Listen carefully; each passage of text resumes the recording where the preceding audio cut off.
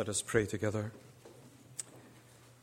Lord, we have come to sit under the ministry of your word. We have come conscious of our absolute dependence on you by the ministry of your Holy Spirit to enlighten our minds, to warm our hearts, and to transform our very lives. Gracious God, open our eyes, we pray, to behold wonderful things out of your law. And we ask it through Jesus Christ, our risen, our reigning, and our returning King. Amen. Will you turn with me, please, in your Bibles, if you have one before you, to the Gospel of Luke, chapter 9, verse 21. As you do so, let me say what a great privilege I count it to be with you here this morning. I've known John for nearly 20 years. As I said in Sunday school, we see each other rarely, but when we do meet up, it's as if we had met just yesterday. He's been a faithful, dear brother, a man who's held in the highest regard by those who know him in the Christian ministry. I was privileged to minister a weekend in Rivermont in Lynchburg some years ago and followed with interest John's coming back to Monroe. I do want to thank John and the elders for their kind invitation. A lady after the Sunday school hour said to me, "I do love your accent. I could listen to it all day." Well, the little boy in Tacoma said to his mother, "Mummy, is that man from China?" So I'm not quite sure what she meant by my accent. Although the little boy could have said something worse. He could have said, "Mummy, is that man from England?"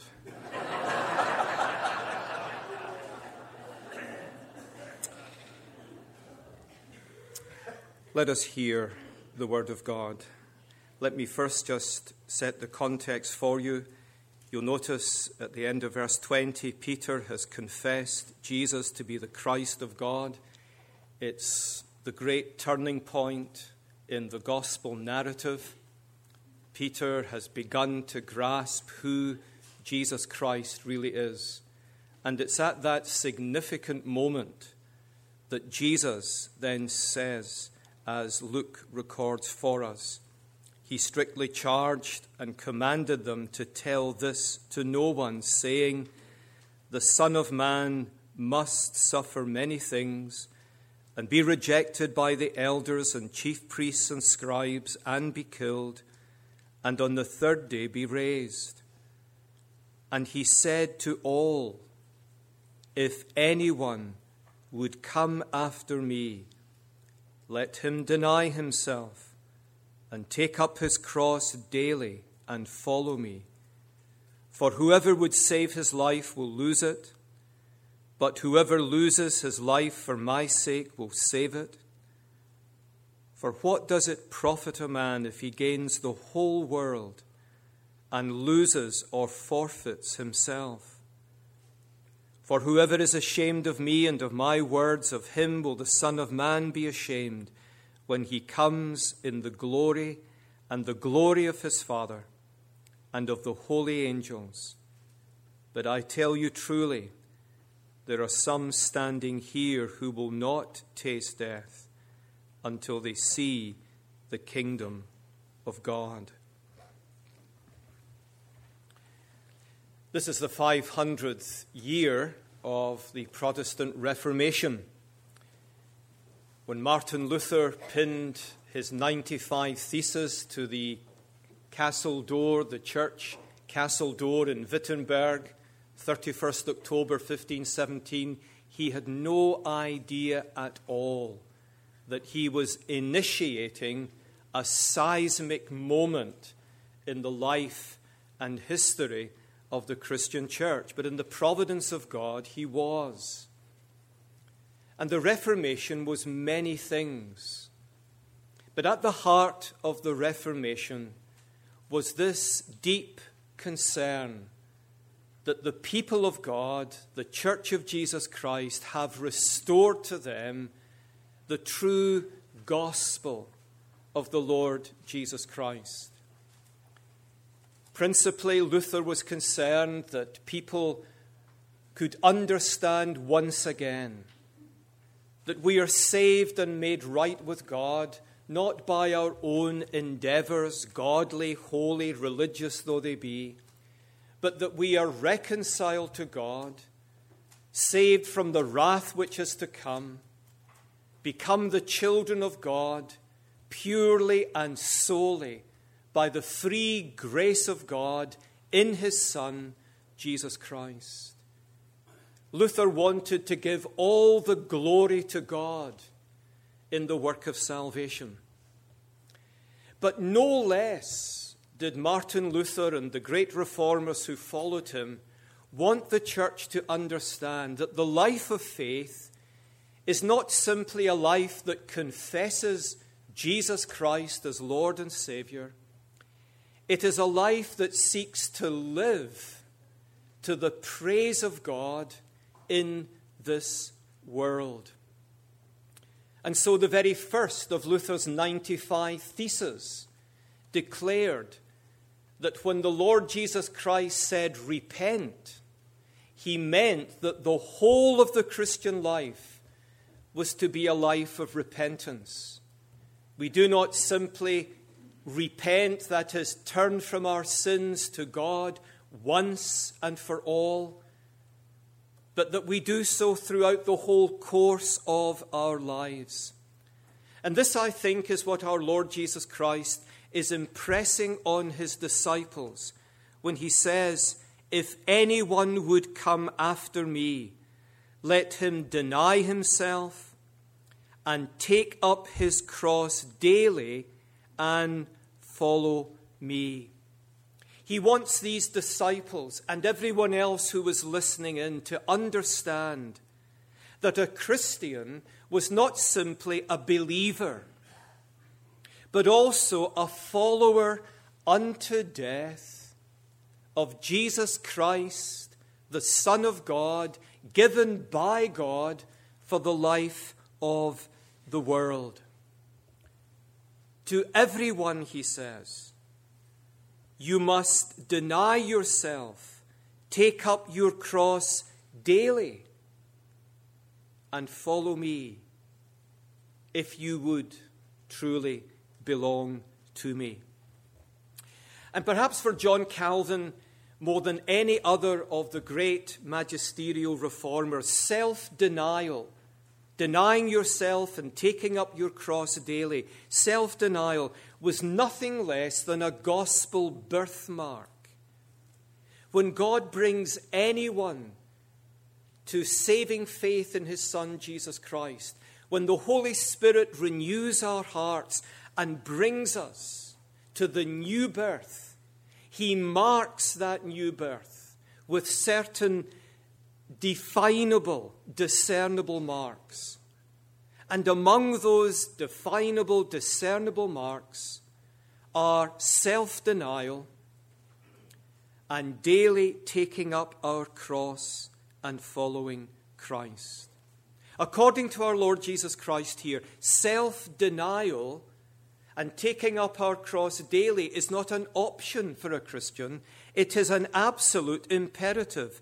If anyone would come after me, if you are seriously concerned to belong to me, to be part of my kingdom, to belong to me now and through the ages of eternity, understand this.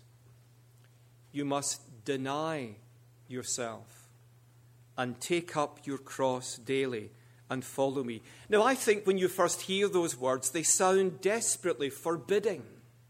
Deny yourself, taking up the cross daily. And the cross, of course, was an instrument of execution. Our Lord was not saying you have daily to bear with the little troubles and difficulties that might cross your path. He's saying, unless you are ready to die every day for me, unless you are ready, as God requires it, to lay down your life for my sake, you cannot be my disciple. It sounds so forbidding. But actually, it's the very, very reverse. Because self-denial and taking up our cross daily helps us to find the true happiness that we were created for. That's one of the glories of the Westminster Shorter Catechism. I love the Heidelberg Catechism, especially the first question and answer. It's stellar. But there is something magnificently brief but eloquent about the opening question and answer of the Shorter Catechism. What is the chief end of man? What is the great purpose of our creation? It is to glorify God and enjoy Him forever. And this is what our Lord Jesus Christ is saying to His disciples. However counterintuitive it might seem to you, when you lose your life, verse 24, you will find it. When you lose your life, you will actually find it. So, if you would come after me, you must deny yourself, take up your cross, and follow me. I want to say 4 things this morning. Number 1, what did Jesus mean by denying yourself? Or perhaps better, what did Jesus not mean by denying yourself? In the years before the Reformation, self-denial had come to be identified with excessive fasting and tithing. And of course, that reflects what we read in the New Testament, Luke chapter 18. Remember the Pharisee and the publican who go up to the temple to pray. And the Pharisee, he says, Lord, I thank you that I'm not like this tax collector, this dreg of society. I fast twice a week. Am I not something to behold? I fast twice a week. I tithe all that I have. He was going beyond the law. The law required fasting once a week and tithing certain aspects. Oh, says the Pharisee, I tithe all that I have, and I fast twice a week.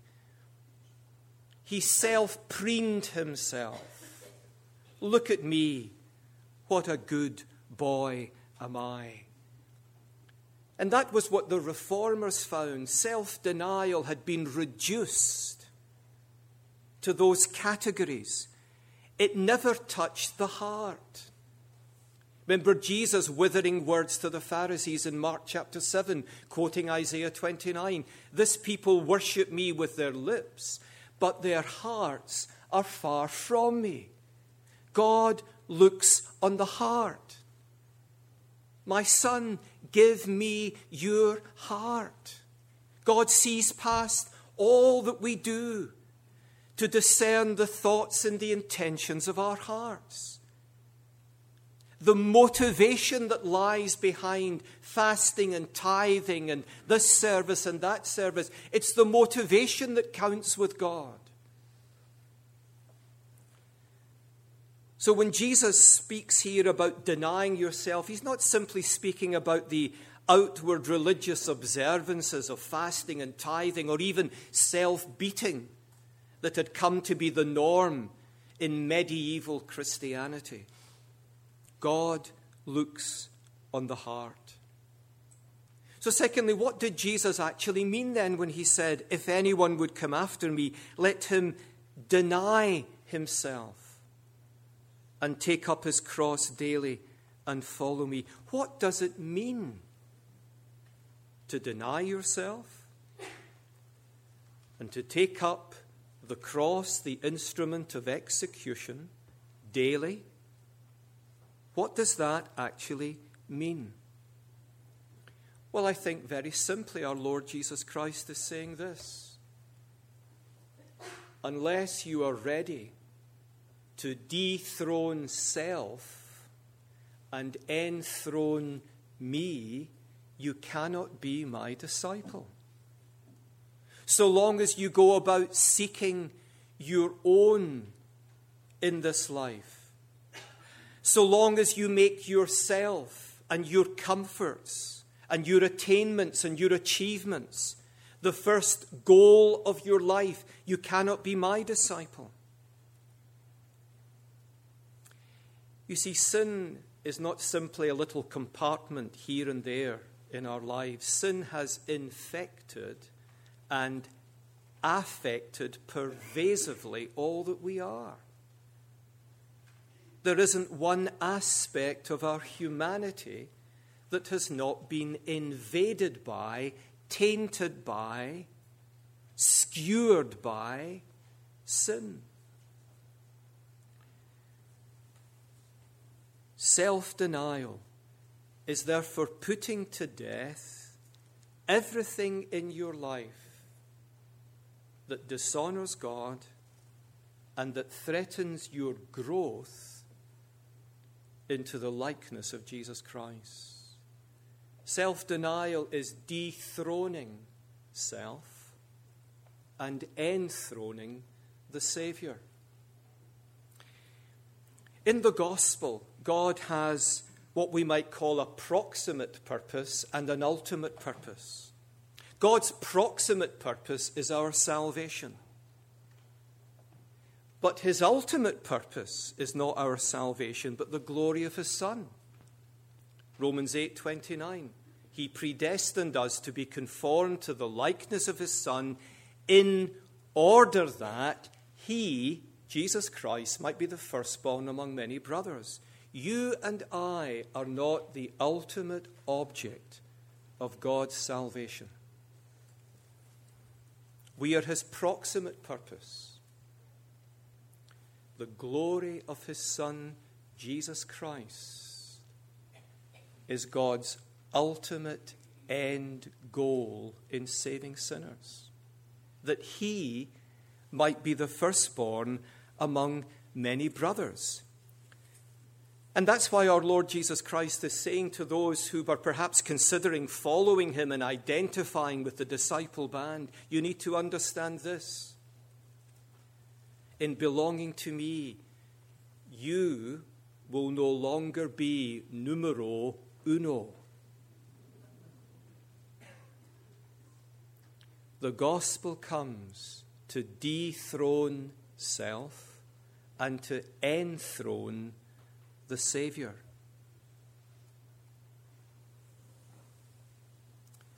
To take up your cross daily, then, means, I think, very simply, to embrace the way of the Savior who loved us and who gave himself for us. Just as our Lord Jesus Christ embraced the cross, despising its shame, says the writer to the Hebrews, so we are to follow in his way. John Calvin has a wonderful way of explicating this. He talks about the Holy Spirit's ministry of replication. What the Holy Spirit first produced in Christ, he comes to replicate in the people of Christ. He takes the template of the holy humanity of the Son of God, and he overlays that on our lives to conform us to his likeness. And what was the great hallmark of the holy humanity of the Lord Jesus Christ? What was the great hallmark of his holy humanity? Not my will, but thy will be done. I've come from heaven, John 6, not to do my own will, but the will of him who has sent me. I've come not to enthrone myself. I've come to enthrone the Father who sent me. I'm the obedient servant who has come to do for the people of God what they could never do for themselves. And he models for us, and he magnifies for us what it means to deny self. Remember in the Garden of Gethsemane, as the cup of God's wrath confronts him and the shadow of the cross begins to penetrate his human soul. And the Lord, as it were, for the first time, begins existentially and experientially to understand what it will mean for him to be the great sin bearer. He says, Father, if it be possible, let this cup pass from me. Nevertheless, not my will, but your will be done. And the Lord Jesus Christ is saying to his disciples, that's to be one of the great hallmark, birthmarks of those who truly belong to me. They will be identified as those who seek not their own, but who place me on the throne and have me at the epicenter of their lives. And John Calvin says in regard to this verse, for Christ's meaning is that there will be no end to our warfare till we leave the world. Jesus emphasizes the word daily. Take up your cross daily. What is he saying? He's saying in this world you will have tribulation.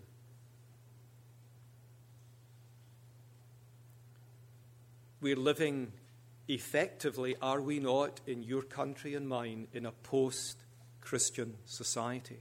Good is being called evil. Evil is being called good. Wickedness is being promoted in the corridors of power. Legislation is being passed in my country that is an affront to God. It's an abomination to God. It's a trampling of the laws of God. And the Word of God reminds us that this is our calling in the world daily, to walk the way of Jesus Christ, notwithstanding the culture, the society of the world, refusing to be diverted from the Savior, no matter what the cost may be. Now, we've been shielded in your country and mine.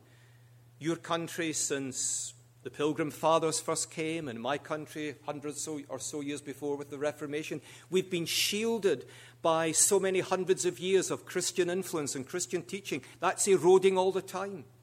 Brothers and sisters in Christ in Iraq and Syria and Iran today, they've never had that shield. They know what it is to take up their cross daily. They know what it is every day to face the day thinking, Lord, this may be my last day in this world because I bear the name of Jesus Christ.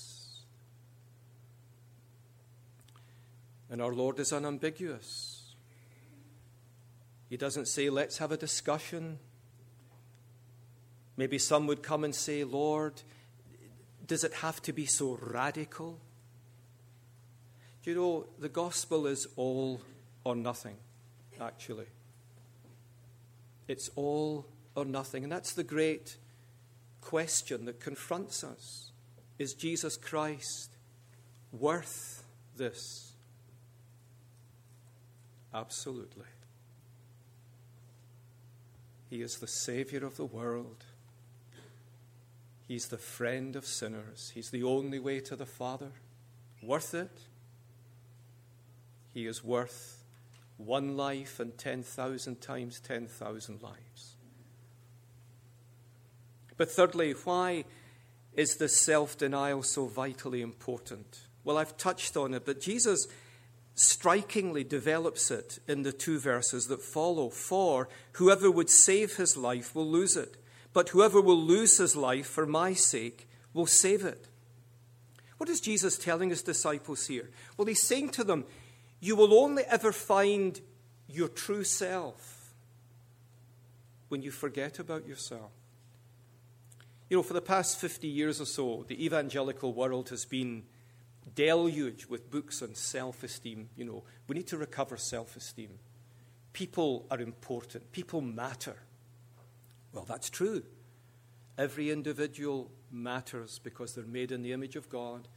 Whatever their history, their culture, their background, their race, even their religion, they matter to God. But we find ourselves not by seeking self-esteem, said Jesus. We find ourselves by losing ourselves. If you would save your life, lose it. That is to say, give it up to me. Give it all over to me, and you will find yourself. Isn't that what the great Augustine said right at the beginning of the Confessions? Maybe some of you have read the Confessions. It's just a stunning book. It's a 300-page prose prayer that interestingly never once mentions the name of Jesus, but that's another question.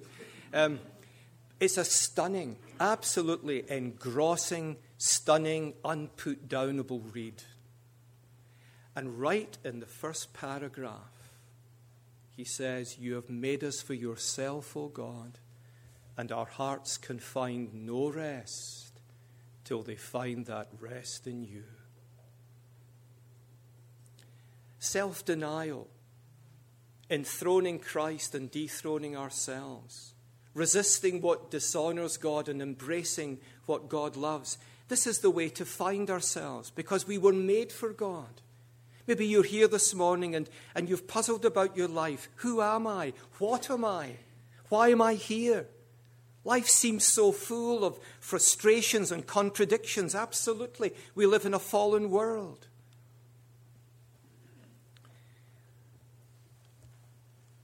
We find ourselves when we return to the shepherd and guardian of our souls.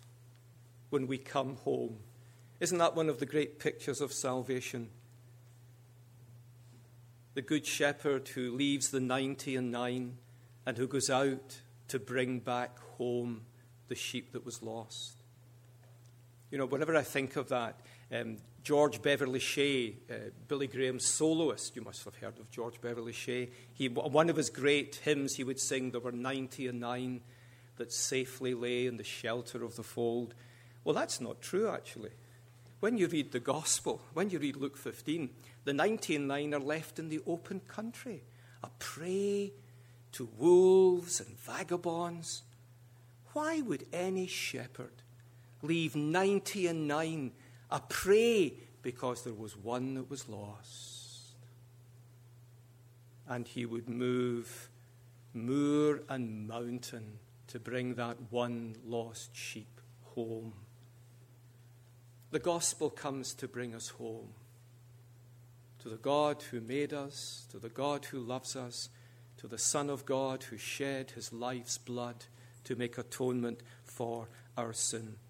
And that's why the gospel of self-denial begins when we abandon ourselves and come to Jesus Christ with empty hands. And that's hard for some of us. Some of us have been privileged with our education, our history, our heritage, our family. We're respectable.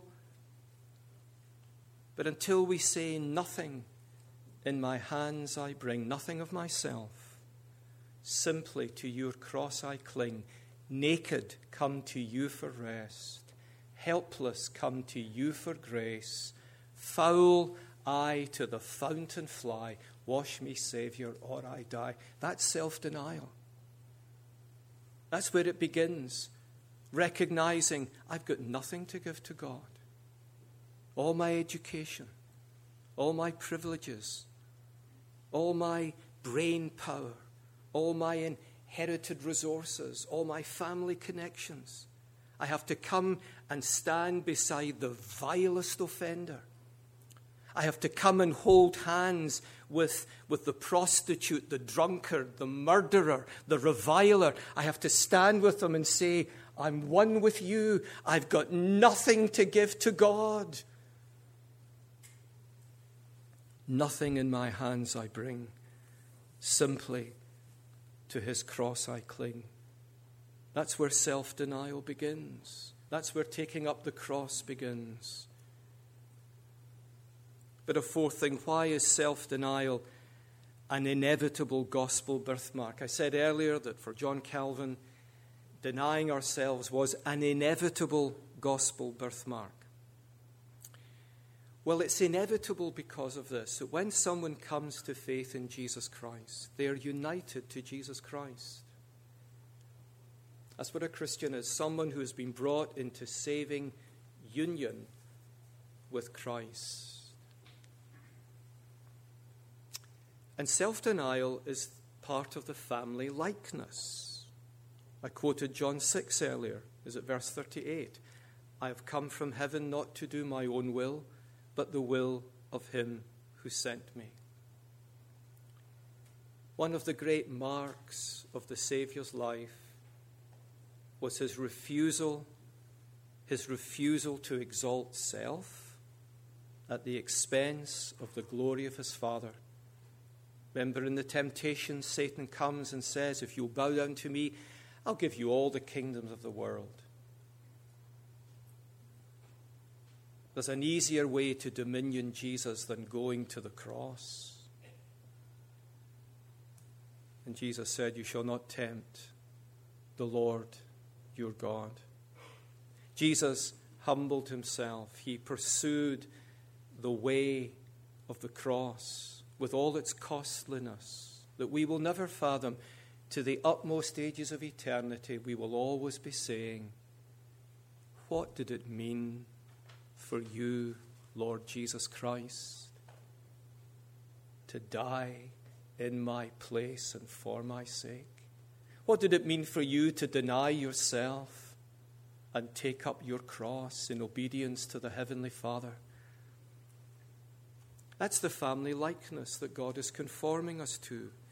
That's what we today are increasingly being challenged to as we live in a post-Christian world. What will make its mark in this world? That we live such lives that make this world scratch their head and say, what makes these people like this? What makes them willing to embrace suffering and cost and difficulty and hardship? Jesus Christ. You know, in the early church, the impact was remarkable. Jesus chose 12 disciples. One of them was a traitor. Very soon, the gospel begins to spread out. It begins to permeate the heart of the Roman Empire. There were no evangelistic campaigns. I don't mean you shouldn't have them, but I'm just making a point. There were no evangelistic campaigns. There were no special meetings. They worshiped God so that people would come into their assemblies and say, my, what a people this is. Worship was elevated. There was reverence. And then they lived such distinctively different lives. People couldn't make sense of it. But there was an attractiveness about their lives. And even when the Romans tried to burn them to submission and throw them to the lions for submission, they couldn't conquer the spirit of these men and women, boys and girls, who had denied themselves and taken up their cross.